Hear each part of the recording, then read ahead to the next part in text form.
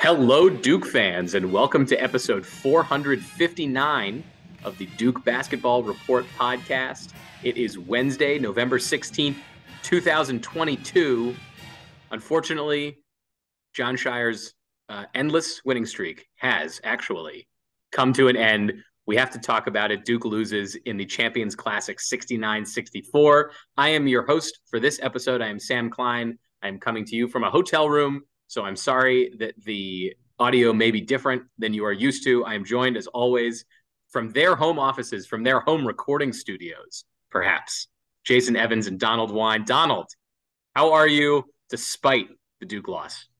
First of all, my apartment is smaller than an actual recording studio. So, yes, I guess I'm in my home recording studio that is basically a phone booth. But I'm here to say, Jason, that I went and saw Wakanda Forever.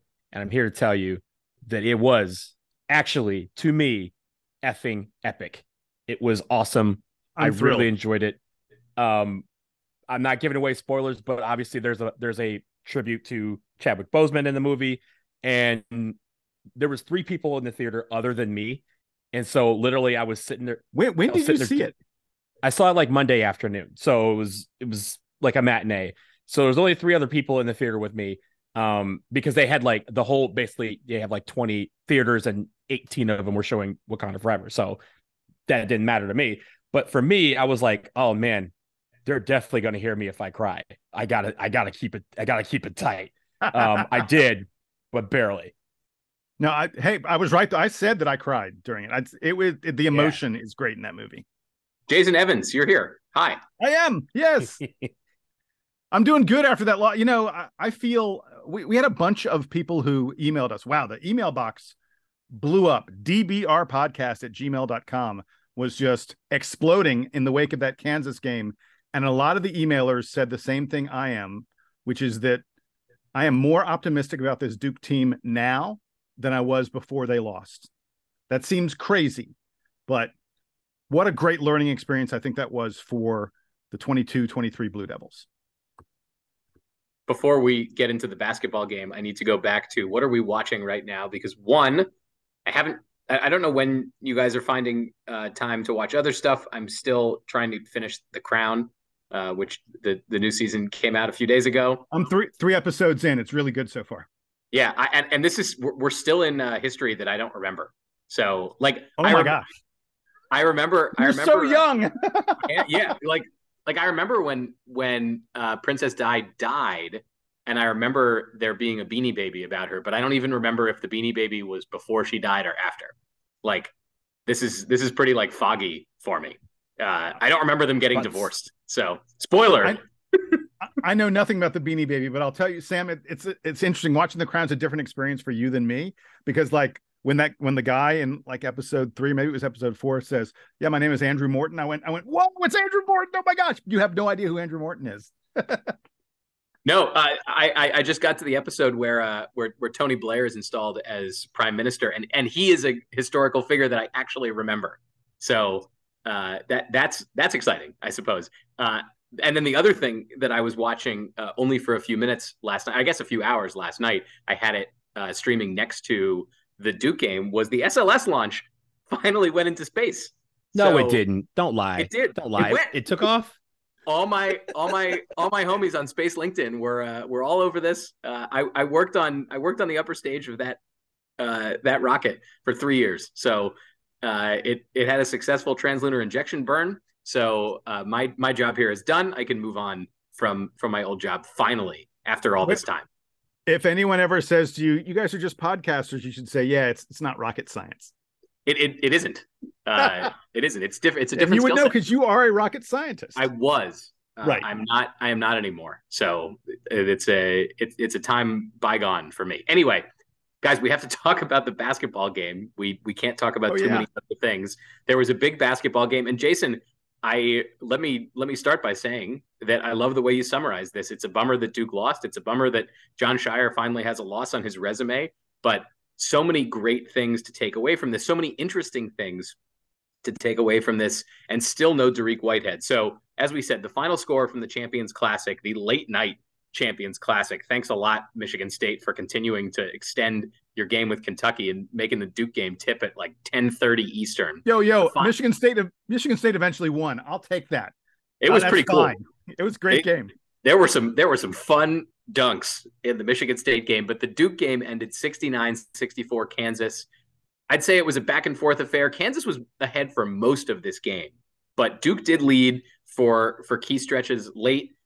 So let's call it a back and forth affair. Kansas eventually pulls away from Duke 69-64. Kyle Filipowski has the biggest night statistically for Duke, but we need to start with headlines. As Jason mentioned, I think this was a record day for headlines in the inbox, which is awesome because it makes our jobs easier. So Donald, let me go to you first. Give me your headline from Duke's loss to Kansas. Yeah, there's a lot to kind of summarize about this game, but I think this is close to it. And my headline is Duke shows grit, but hopes take a charge and lost to KU.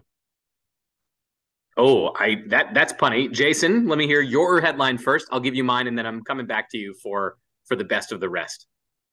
So I almost went with a Duke charge kind of thing in my headline, but instead I did this: Duke cannot quite flip the script on Kansas. Ooh. Everyone went probably the first of many Kyle Filipowski puns that I make this year. I went with clang, thump, crash. That's pretty accurate. Yep. Those are all the sounds that we were hearing last night between all the 3-pointers that were falling off the rim and all the people falling down. There was a lot of that going on both sides, both ends of the court. I guess my headline doesn't imply who won the game, but it sort of implies that there was chaos. Jason, give me like 2 of the best headlines from the listenership. So I got 2 good nominees here. Anthony Sherry, I think I'm pronouncing that last name right. Sherry, I'm not sure, something like that, says Kansas celebrates with a block party. Clearly a reference to the fact that the Jayhawks were blocking like every Duke shot we put up there. And one sequence, Jason, where, and I know maybe we'll talk about this in the bad, where Duke had 2 shots blocked consecutively, like 2 basically lay-ins. So it's interesting you note that when we get to favorite play, I was going to say my favorite play might have been when Kansas blocked back-to-back. Not that I loved it myself, but like great appreciation for Kansas and the effort they put in on that play. If I wasn't a diehard Duke fan, that would be the play of the game for sure. And then the other headline, amazing. Yeah, the other headline was Graham Ossie came to us with flashes of freshman phenoms, portal disappoints, because Graham was impressed with what some of our freshmen did, especially Kyle Filipowski and Mark Mitchell and Tyrese Proctor, but he thought our 2 portal players, Jacob Grandison and Ryan Young, did not sort of carry the weight that we expected them to in this game. Yeah, so let's move to the good then. And maybe, Sam, actually, wait. Jason, and I want to add one more thing. I want to say we will not be reading the headline that we got from at least one person that made reference to the officiating and used the name of Grady Dick, the star freshman from Kansas. We will not Just be his reading last that. name, though. You're right. We will not be reading that headline during our podcast. This is a PG-13 rated podcast, but props to those of you who made that joke. It was a pretty good joke. I said I would read it, but I think you guys are voting me down. So maybe I'll just respond to the listener. Yeah, exactly. Yeah, we're known to be a family show around here. Jason, can you come back and start with the freshmen for me? And you can start with Kyle Filipowski. You could start with Tyrese Proctor, because probably his best game so far in a Duke uniform. I know it's early in the season, but tell me a little bit about the freshman's performance tonight, especially in a game where Duke's really under the lights for the first time. They're playing a big-time opponent in an NBA arena, and the freshmen really came to play in this one, right? Yeah, some of them did for sure. Tyrese Proctor, like you mentioned, in the second half, especially early in the second half, especially when Duke was sort of fighting their way back into getting the lead, he was his most confident and aggressive that we have seen from him all year.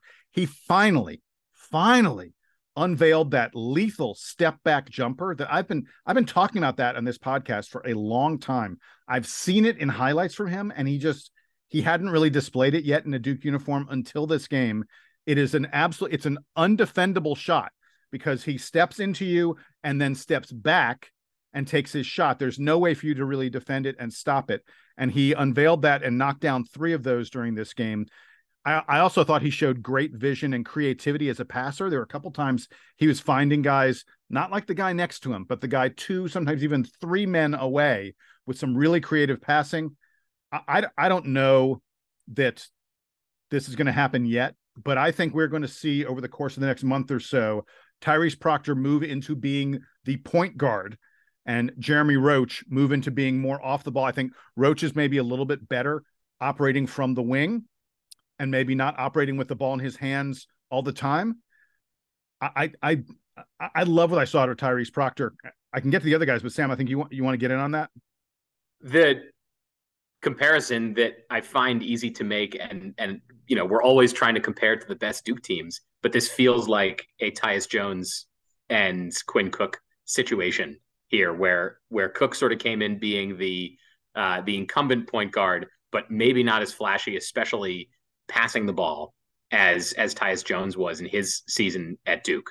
And Quinn Cook, who was not a shooting guard in the NBA, moved to shooting guard effectively that season. Duke was playing 2 point guards in 2015, and that lineup just worked really well. So I agree with you, Jason, that it's possible that this is the case. The thing is that I want to be cautious about with Proctor is that in 2 games prior to this, he didn't really display this ability. And I wonder how much of this is you have to turn on the lights a little bit for Proctor to perform like this. I don't know that Jon Scheyer is going to buy that as a way going forward, because as we're going to talk about, I think later in the show, there are going to be a lot of ACC games this season that are not going to be interesting for Duke because the ACC is not acquitting itself well here in the early season. Donald, give me your thoughts on Proctor, and then I definitely want to talk about Kyle Filipowski.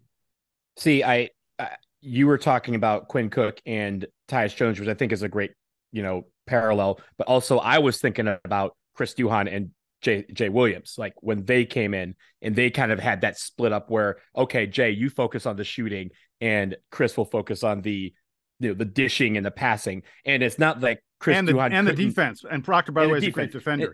It's not like Chris Duhon couldn't shoot the ball and he couldn't take his shots, but his primary job was to be the ball handler and to distribute to everyone else. And Jason Williams, his job was to shoot the ball. So I see that a little bit more, especially the parallel, given that you have an established veteran junior point guard that is shifting over to make way for a freshman point guard.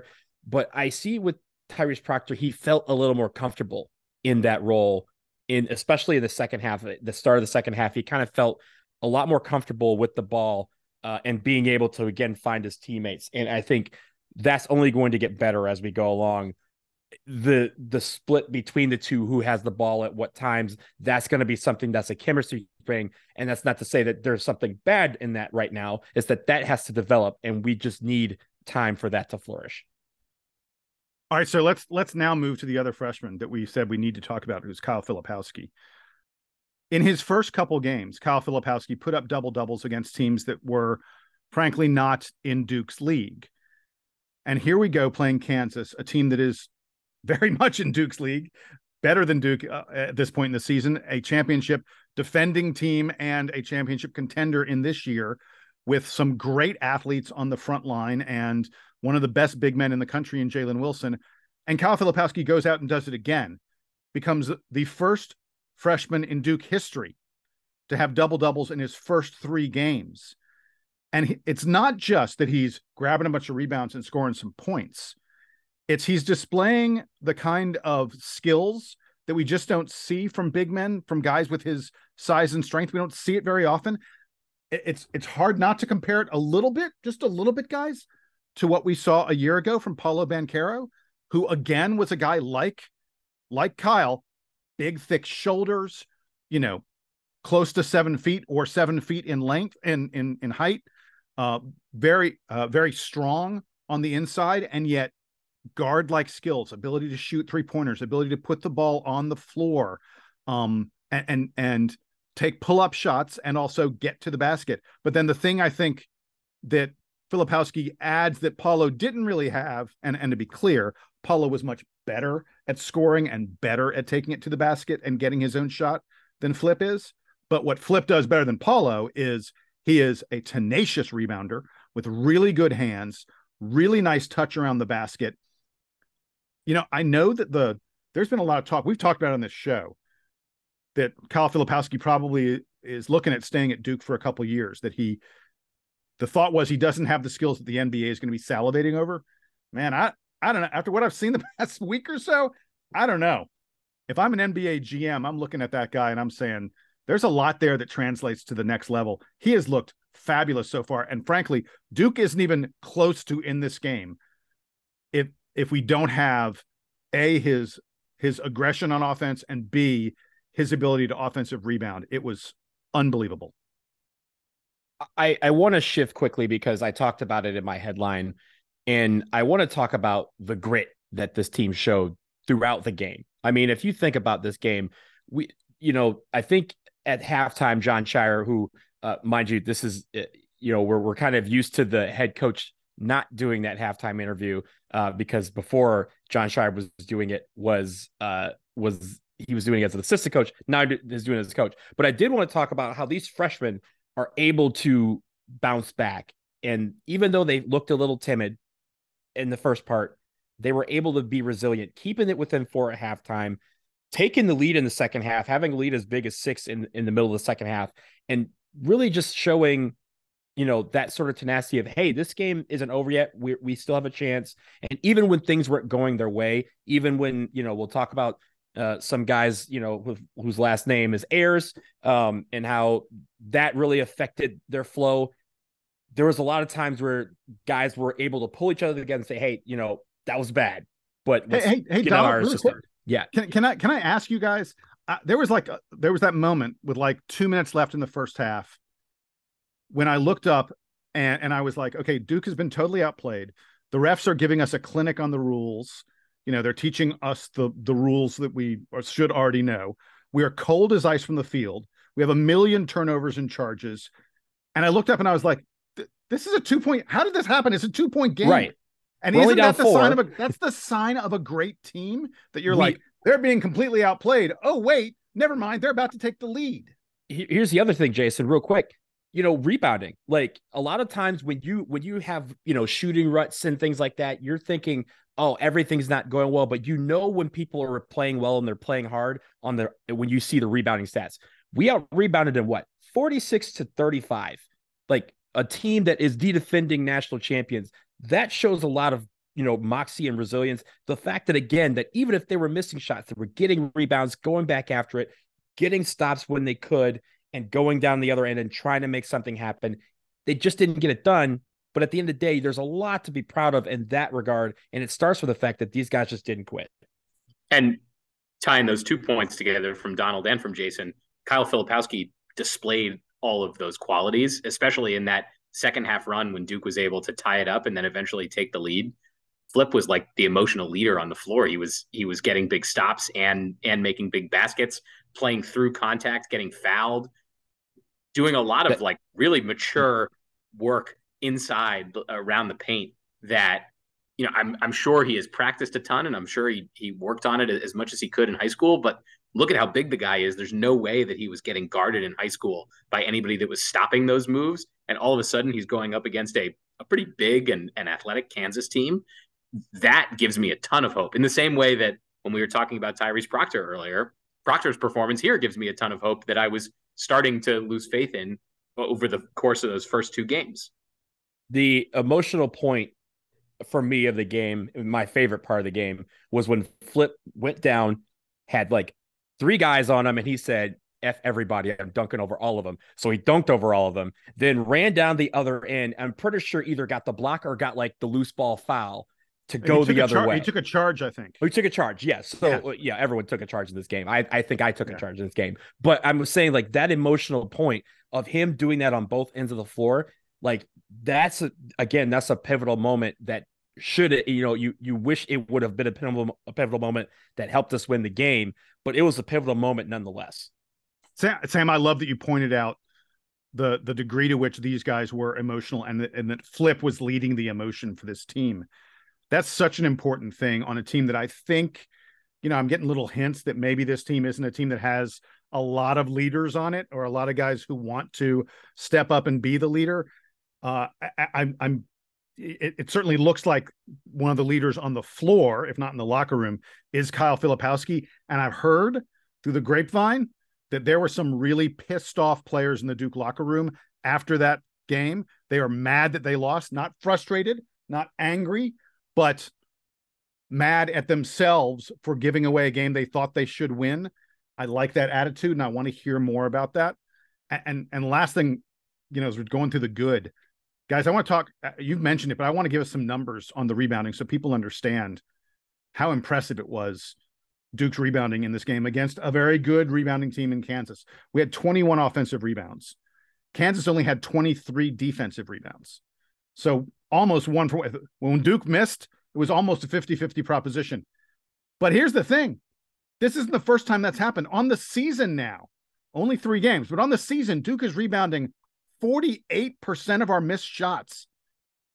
That's sick. That's a crazy number, 48%. Best number in all of college basketball. Again, I know it's early. Some teams have only played 1 game that counts. But for us to be doing that shows you like the moxie and the grit and determination of this team. And there's another cool stat that relates to this game against Kansas and also to what we've seen from Duke so far this year. Kansas shot just 7 free throws in this game. Duke is the second best team in the country, number 2 at not fouling our opponents and putting them on the line. So we are simultaneously number 1 in offensive rebounding and number 2 in not fouling.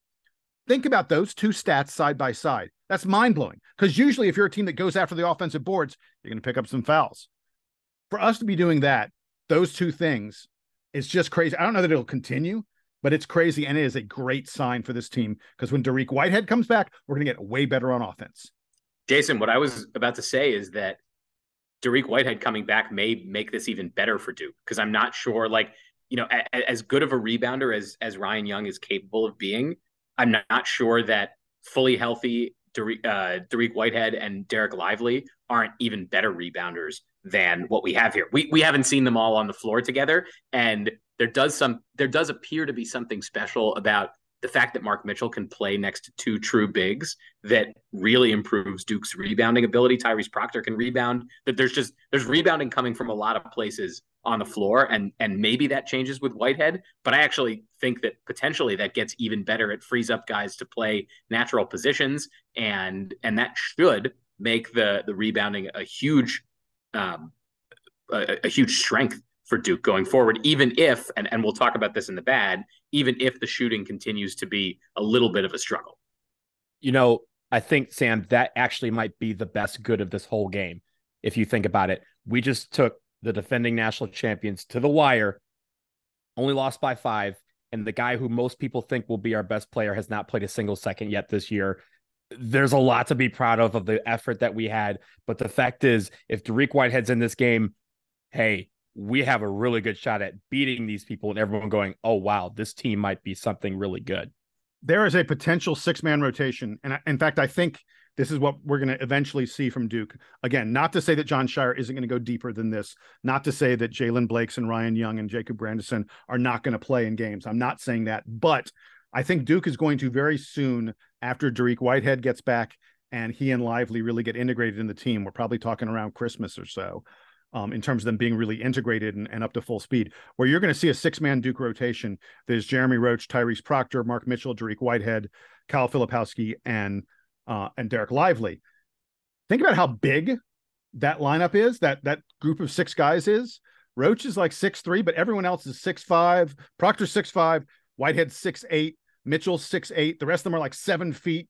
I mean, that is going to be a really, really good team. I'm so excited for that. Jason, let me counter that by pointing out that 6-man rotation includes 1 junior and 5 freshmen. And I don't think that there is going to be it worked a little bit last night to have guys like Filipowski sort of leading the charge for Duke. I don't know how sustainable that is over the course of the season. We know that basically every freshman hits a wall at some point. And so as much as we're going to talk as we transition into the bad about how Ryan Young and Jacob Grandison did not deliver what will be their best performances in Duke uniforms this season, those guys have to be better and have to be part. I think they have to be part of the rotation for Duke to be really successful this season. Not that I know exactly what the measure of success is in Jon Scheyer's first year, but I don't think he's looking forward to only playing freshmen and Jeremy Roach down the stretch in competitive games. We'll see. Look, no one knows. We've got 3 games. We haven't seen enough. We haven't seen enough of Lively. We haven't seen any of Whitehead to have a good sense of all this stuff. I'll merely say, Sam, I disagree with you. I think there's a very decent chance that by the time we hit February and certainly March, again, not saying those other guys are not going to play, but I think you are going to see the vast lion's share of the minutes going to those 5 freshmen plus Jeremy Roach. Let's transition then to the bad. And Donald, I want you to start us off with those veteran transfers who were on the court last night for Duke. Ryan Young, who's still in the starting rotation and may still be for some time, depending on how much Lively is able to fully integrate. We'll see what happens over the next couple games that are back in Cameron and then into Portland. But then also Jacob Grandison's performance. We talked in the prior game against USC Upstate about how Grandison checking into the game completely altered the vibe for Duke and really set the tone. In this game, didn't have the same effect. What did you see from those 2 guys specifically last night? Yeah, it's funny. Me and my best friend Jeff were talking about this morning, and even last night, where the 4 oldest guys on the roster were the 4 that kind of had, terrible outings, at least either in full or in part. And I include Jeremy Roach just with the turnovers and that. I know we'll talk about turnovers and charges in a little bit. But and block shot, by the way, block shots. Jeremy Roach got a shot blocked 5 times. 5 times. Yeah. So there's that. And I think when you're looking at Ryan Young, this is the first time so far this season that Derek Lively was on the floor longer than Ryan Young, even though Ryan Young started. I believe he was about 35 or 40 seconds less on the floor than Derek Lively. That's obviously going to continue to probably increase, in Derek Lively's favor as we move forward. But it felt like this game was a little out of reach for him at times. It wasn't that he wasn't doing his normal moves. It was just, it felt like this game was a little bit too athletic at times for Ryan Young to be on the floor, and that we needed a more athletic Derek Lively to really pace the offense and the defense. For Jacob Grandison and Jalen Blakes, I mean, Jalen Blakes had a couple times where, again, Jon Scheyer said he wanted guys to attack the basket, and Blakes did that several times. He wasn't as effective at it, but he did it. And I think that, and also his defense at times, was also what kept him on the floor for some stretches. But Jacob Grandison, he just didn't shoot well on the night, and it felt like a couple of times on defense he was lost in the rotation of the Kansas front court, and that's what kind of led him to be in some positions where guys are behind him. I think Grady Dick had a couple of times where he did backcourt back cuts on him, backdoor cuts, and Jacob Grandison didn't really have whatever it was. It just wasn't able to keep up with that, and so those, you're going to have those outings. And again, it's kind of unfortunate that our three of our oldest guys on the team ended up having shaky outputs at the same time, but that's going to happen. And I think the great thing about these older veterans is they're going to learn from it very quickly. They're going to throw it in the rear view very quickly, and as we always say at Duke, they'll get to the next play. It's so interesting that the guys who performed the best in this really high profile game were the guys who haven't been there before, and the ones who have. I mean, Ryan Young wasn't a star at Northwestern, and it's not like Northwestern was the greatest team in the Big Ten, but Jacob Grandison was on a team that was very good at Illinois, and he played a pivotal role for them. And let's face it, the Big Ten has been a better basketball league than the ACC in the time that these guys have been playing college basketball. So they have the experience here that should have translated to this game. So it's interesting to me that in the highest profile game yet this season, they were the ones that disappeared. I am sort of, if we're looking ahead to what needs to improve for Duke for these veteran transfers, seeing how they perform in Portland at the PK 85 event if they get to play a Gonzaga or any of the other great programs that they're going to face, I want to see a little bit different attitude and approach.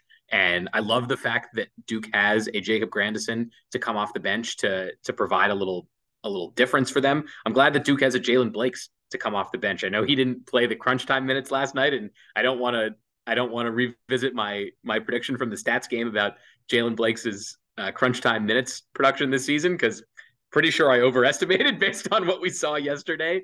But I do want to see more of that, and I remain optimistic that they'll be able to make that a key part of their contribution this season.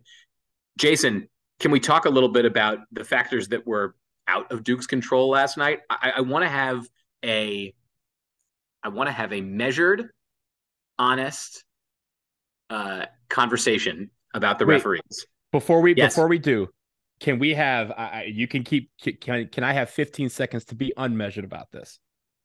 Go for it. Donald, I will give you 10 seconds. 10 seconds is all I need. What the hell was that? Hey, I hate these refs.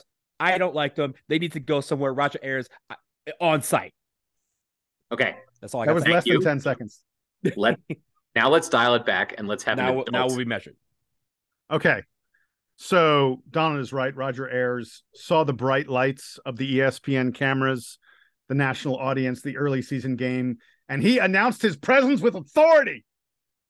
Unfortunately, he decided to announce his presence with authority by screwing over Duke repeatedly. The charges were just absurd. And I want to be clear that a fair number of them probably were charges, but not all of them. And the refs kept on taking points off the board. They called the absurd, ridiculous flop call on Tyrese Proctor, where he got hit on the hand while he was shooting a three. And then they called him, and he lands on the guy's foot, and they called him for a flop. It's just an atrocious call. It not only gave Kansas a free throw that they missed, but still gave them a free throw because of the technical call on Tyrese Proctor. But it took away 3 free throws from Duke when Duke needed points desperately. Tyrese Proctor needed to see the ball going through the basket desperately. And here he's getting hit and bumped on his landing, and they go, no, that's a flop.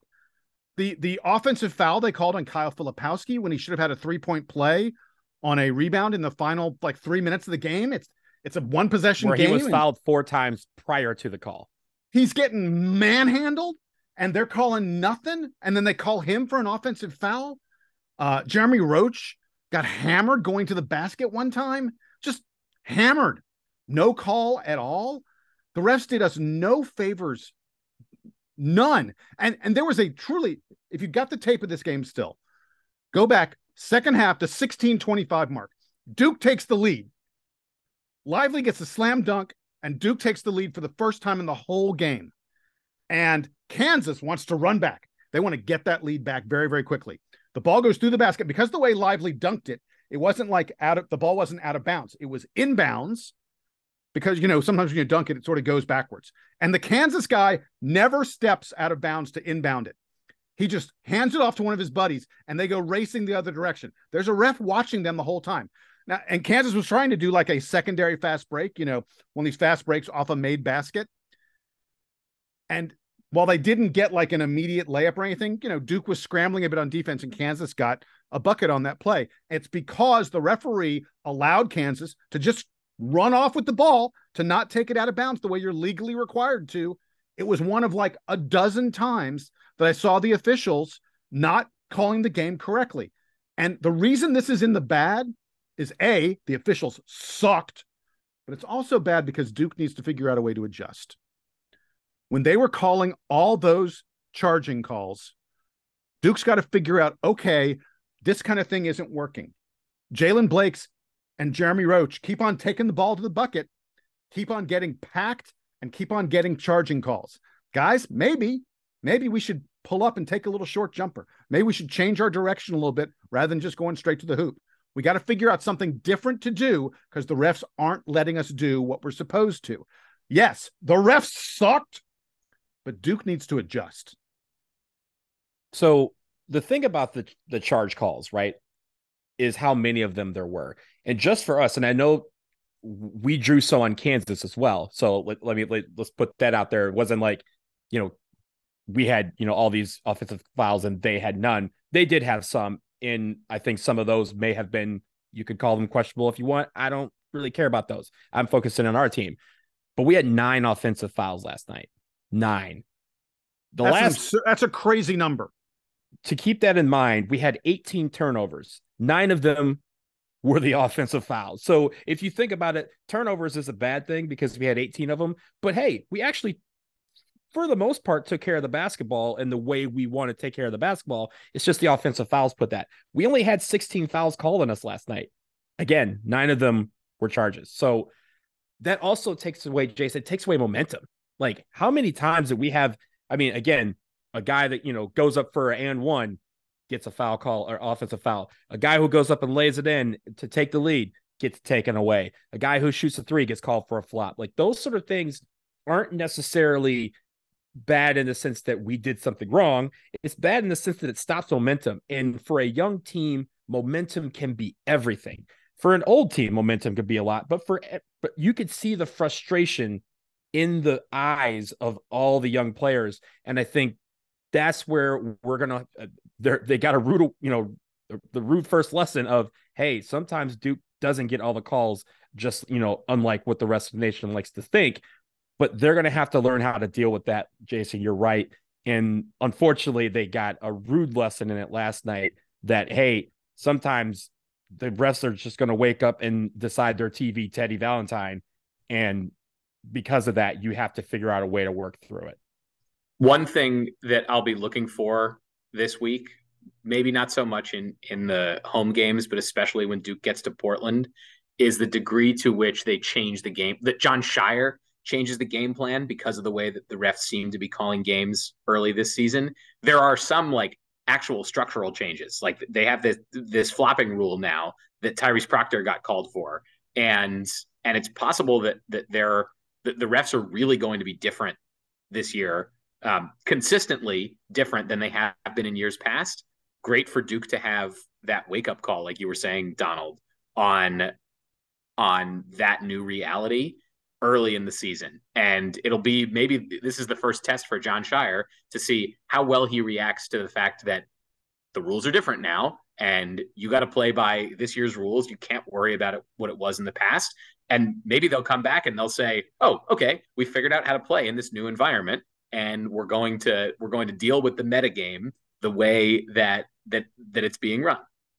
I will say very quickly, props to Jon Scheyer, props to the coaching staff, and props to the players, because there was a couple of times where there were calls that were made and you could see, John getting a little fired up. You saw some of the players getting fired up, but there were no technicals, for dissent in this game. There was just a technical for the stupid flop call. But the fact is, there was a lot of ones that I would have gotten a technical for, but they kept it cool. And because of it, again, those are easy points. They could have gone the other way. There was a lot of momentum taken away. They had every reason to be upset, and they were. But props to them for, keeping a cool head about it and making sure that it didn't affect them on the scoreboard. All right, so the last thing we have to mention in the bad is the shooting. The Blue Devils only hit 35% of their shots in this game. We only hit 14% of our 3-pointers, 3 of 21 from 3. Whew. It's got to be better than that. If you go back and look at this game, there are a number of open 3-pointers that if Duke makes them, we're starting to run away from Kansas a little bit there in the second half. And then the last thing I want to say, I want to give full credit to Kansas.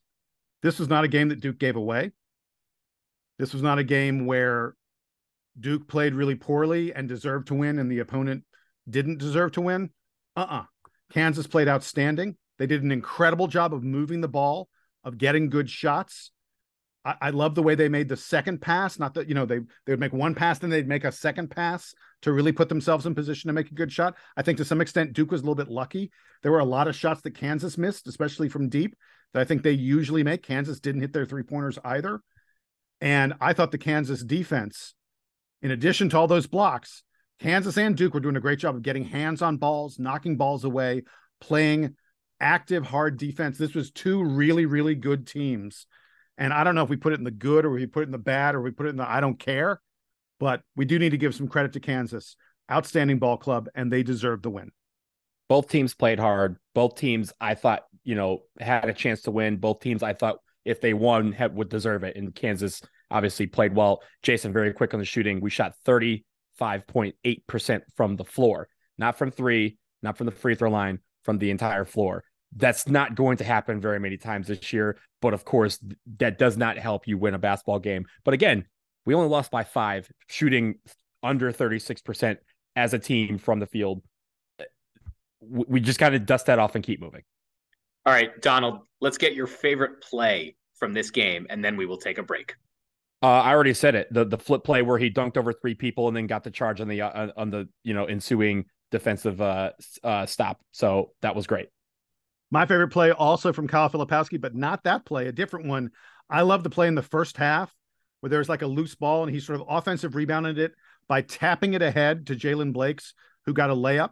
It came at a moment when Duke really needed points. It was a great hustle play by Kyle Filipowski and a really heady, smart play from a smart player. Let me take an unconventional pick here and reference back something Donald brought up a few minutes ago. I am going to applaud the whole team in my favorite play for not overreacting to some of the bad calls. Specifically, and I don't think it's a bad call. I think this is just how the games are being played now. But the technical foul on Tyrese Proctor for the flopping, I thought that the coaching staff and the players did a great job of just being like, got it. We will argue to the extent that it is like worth expressing our frustration and then moving on. I want to give them credit for that on a maturity front, because I was going to mention Filipowski's play that Donald had also brought up as his favorite play. Sam, hand in hand with that, there was a play where I think it was when Jalen Blakes got called for the charge, where you could see Jalen Blakes was ready to sort of run at the official, and like 3 of his teammates grabbed him and held him back, and we're like, no, dude, we play calm. And I like that. Guys, let's take a quick break. When we get back, we'll do a quick whip around on the rest of the ACC and its maybe lackluster performance so far this season. Maybe. And then we'll spend a couple minutes previewing Delaware, who Duke is taking on in Cameron later this week. Stick around.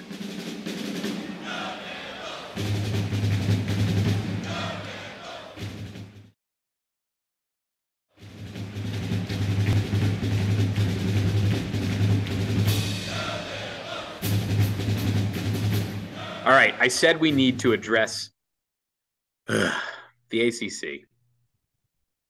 Jason, do you want to talk about Louisville? Do you want to talk about Syracuse? Do you want to talk about anybody else here? I mean, what is going on with the ACC for the first week and a half of the season? What's going on is the conference is not very good. And the reason this is really important is because with the conference stinking it up so far in non-conference play, this is going to be the same situation that we saw last year, a year ago, when the conference looked bad in non-conference play. And suddenly we got to January and February and Duke was battling for a number 1 seed. And you started to look at Duke's schedule. You're like, they're not playing anybody who's a quality win. Even road games against decent ACC teams were not really high quality opportunities for Duke because those ACC teams had looked so bad in the non-conference play. This is why non-conference play matters so much, because you want your conference to look impressive. And so then when you lose an occasional game, because Duke's newsflash, Duke is going to lose some ACC games this year, but you don't want us losing to teams that look like they're terrible. I want to give you guys, just listen to the scoreboard from last night. Listen to some of these scores. North Carolina, the number 1 team in the land, they beat Gardner-Webb by 6, 72-66. Gardner-Webb is 0-3. Carolina barely beat them. Appalachian State beat Louisville 61-60. Louisville's now 0-3 with 3 one-point losses to 3 mid-major or low-major teams. Louisville's terrible. Wake Forest played Utah Valley. Wake Forest only won by 3 points in overtime. Colgate beat Syracuse by 12. It's the second year in a row that Colgate has beaten Syracuse. Clemson played South Carolina Upstate. Remember that team that Duke beat by 30? Clemson beat South Carolina Upstate by 11. These are just bad scores. And that's just one day. We've seen this now for a week. ACC sucks so far. This is a major problem. And I think the one thing from Duke that we have to worry about is sometimes you just got to look out for yourself. Sometimes you got to look out for number one. And when everyone else around you is crapping the bed, then you just have to rise above it and play better. Because the great thing is that a lot of these teams have common opponents. For example, Jason, one of the 3 teams that have beat Louisville so far this year is Bellarmine, who we will play in a couple of weeks. So for Duke, yeah, okay, like it's not just, oh, don't lose to Bellarmine, but we can say, hey, if we dispatch Bellarmine by 40, which is, kind of the things that we're expected to do, then we could go say, hey, look, it's not an ACC problem. That's a Louisville problem. Like Louisville has some issues. Clemson may have some issues. UNC may have some issues, but we don't. And it is not reflective of the entire conference. I know that doesn't go a long way to help in the national eye, but at least from Duke's perspective, when tournament comes around, they go, hey, teams were losing all these, mid-major teams around here, but we weren't. We were taking care of business. And that's all that Duke can do in this situation is take care of business. There are a few opportunities for the ACC to distinguish itself during the Thanksgiving week tournaments that go on, as well as in the Big Ten Challenge. But the bad losses stick with you, and they are hard to claw back from, especially from some of these against teams in the tier 3, tier 4, or the quad 1, quad 3, quad 4 categories, where those are going to show up as bad marks on the resume, no matter when they happen during the season. Guys, let's talk about, we'll wrap today because we're not doing player of the week yet. It's not the end of the week, but let's talk about Duke's game upcoming against the Delaware Blue Hens this Friday. Donald, I'm going to have you kick us off here. What has Delaware done early in the season here? And to the extent that their performance from last season is still relevant, give us a rundown on the Blue Hens. Well, real quickly, according to KenPom, they're the 182nd best team in the country. They're 1-1 on the season. They won their opener against Wilmington, Delaware. That is a Division III school, I want to say. They beat them by 24, but they lost last Friday to Air Force by 4 on the road. So 1-1. They're in the CAA. That's the Colonial Athletic. And honestly, for Delaware, we don't have enough from them. And I know Jason will get to some of the main stats. So I'll stay clear of that. I think from Duke's perspective, the best thing is to come home to Cameron after, a loss like that to Kansas, just very, very small, but focus on taking care of the basketball. Of course, we've talked about the turnovers and how that number 12 has always been 12 or higher has always been on the stat sheet at the end of our game so far this year. We can focus on taking care of the basketball and really focus on not rushing, focus on, taking our shots, running our offense, doing things, correctly, and working out those, all those errors that we have and all these mistakes, because, coming up next week, we have the PK85 Classic, and those are going to be some tough teams again to play. So this is where you kind of work those things out, work out some of the issues that you saw from Kansas, move forward and make it where this is going to be a nice night. One of the players that I wanted to make sure we highlight for Delaware, which is pretty fun and also upsetting for me, is that Jameer Nelson Jr. is their leading scorer this season. And I read that I saw on their page when I opened up their page on ESPN, it just has first initials and then last names. And I saw Jay Nelson. And my first thought was, oh, wouldn't it be funny if Jameer Nelson played for Delaware? And then I opened the page and it in fact was Jameer Nelson Jr. So Jameer Nelson is my age. So in case you haven't felt old yet today. You think you feel old? Yeah, just wait till Deuce Tatum is playing for John Shire in like 6 years or something. But Jameer Nelson is the leading scorer for Delaware. They're highlighted by how is Jameer Nelson Jr. not playing at St. Joe's? How is that possible? I mean, Phil's not there no more. Well, part of it is actually his dad coaches the Delaware G League team. So it may just be that he wants to be around his dad, but I mean, Del Curry's kids went to Davidson and Liberty. And Duke.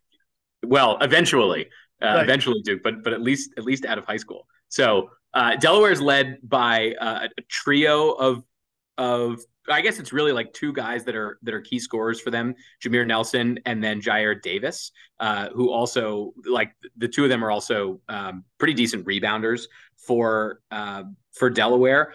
The most impressive rebounder for them so far this season is Christian Ray, who is pulling down rebounds like crazy, at least in the two games so far. As Donald pointed out, it's not like there's a ton of data, and one of the teams that they played isn't even in Division One. So there may be some shock factor on Delaware's part walking into Cameron, having, like, the hardest game they've played this season. The only meaningful game they've played this season was against the Air Force Academy, and I can tell you, walking into Colorado Springs ain't like walking into Durham. So, Jason, what do we know a little bit deeper on stats for Delaware that you think might be useful for Duke fans to know ahead of this game that hopefully is mostly a tune-up? Duke's got this and then one more tune-up against Bellarmine next week before they head to Portland. So the book on Delaware, it's tough to talk about them statistically because the game against Wilmington, against the D3 opponent, doesn't count. Like, no one keeps stats on that. Like, the stats exist, but the advanced metric folks, they toss that game aside. It's like it didn't happen. It's meaningless to them. So all of Delaware's stats are in their one game to Air Force that they lost 75-71. It's worth noting, Air Force has been good at basketball in years past. They are not currently a very good team.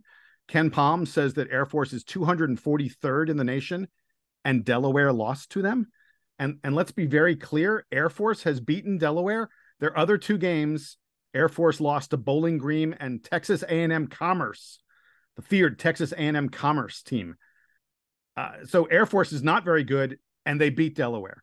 One of the stories this game, I think, is going to be Delaware's height. That if there is a statistic you can look at, it's how tall are you? Because that doesn't change. This Delaware team has one guy, Jair Davis, who is 6'7". Other than that, they're all like 6'5", 6'6", 6'4", 6'1". This is not a big team. When Duke rolls out there at the opening tip, whether it's Ryan Young or Derek Lively at the center position, I think it's a pretty good bet that Duke's going to have at least 3, maybe 4 guys on the floor who are taller than virtually everyone on the Delaware team. And we've already seen that Duke has been a dominant rebounding team against teams that are big and physical inside, like Jacksonville and Kansas. The idea that Duke is going to go up against a Delaware team that is really small. And by the way, a year ago, Delaware was 300th in the country at defensive rebounding. Duke's the number 1 offensive rebounding team in the land. I have a feeling that may continue against Delaware. This is just a bad matchup for them. I do want to mention that Delaware is a team that gives up a lot of baskets by assist. Like last year, 45% of their opponents' baskets were assisted.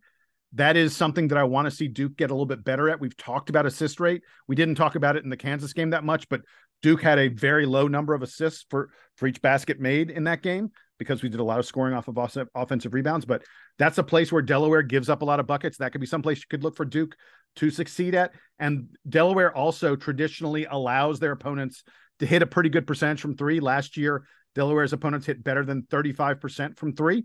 So those are two things that Duke hasn't done great so far: hit 3-pointers and get a lot of assists. So I'll be looking for Duke to improve upon that against Delaware. But then the biggest thing again is that rebounding margin. I just don't think, with no one over 6'7", that Delaware is going to be able to hang with Duke on the boards, either the offensive or defensive boards. Ken Pomeroy predicts that Duke wins this game 82-62. Bart Torvik says the Blue Devils win it 83-61. I'm not in the business of making predictions, but if you give me Duke and 20, which is about what these guys are saying, I think the Blue Devils will more than cover 20 points. So that will do it for this episode of the Duke Basketball Report podcast. Again, send us emails. We love the headlines. We love any other thoughts. I do need to close the survey that I put up for the stats game, because now people are putting in submissions that include a few games worth of data that isn't fair. So stop submitting those predictions. I'll know when you did so. We will be back, of course, after the Delaware game to talk about that. We also are going to have to talk about the outcome of the football game this weekend against Pitt. Duke is is trying to make a push for better bowl positioning, whatever the heck that means nowadays. So we'll be back over the weekend to recap all of that and more. For Jason Evans or Donald Wine, I am Sam Klein. This has been episode 459 of the Duke Basketball Report podcast. Duke Band, take us home.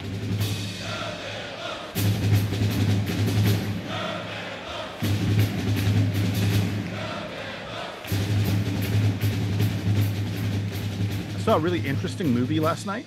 Yes. I saw a screening of She Said, which comes out this week. It's about the New York Times reporters who broke the Harvey Weinstein story and sort of blew the doors off of the whole scandal about sexual harassment in the workplace. Mm-hmm. Really interesting. As a journalist, really interesting movie for me. Donald, I think you might like it because you have sort of your fingers dipped in journalism a little bit as well. Because a lot of it is sort of about how they were able to build this story. It's impossible not to compare it to Spotlight. Did you guys see Spotlight? Mm-mm.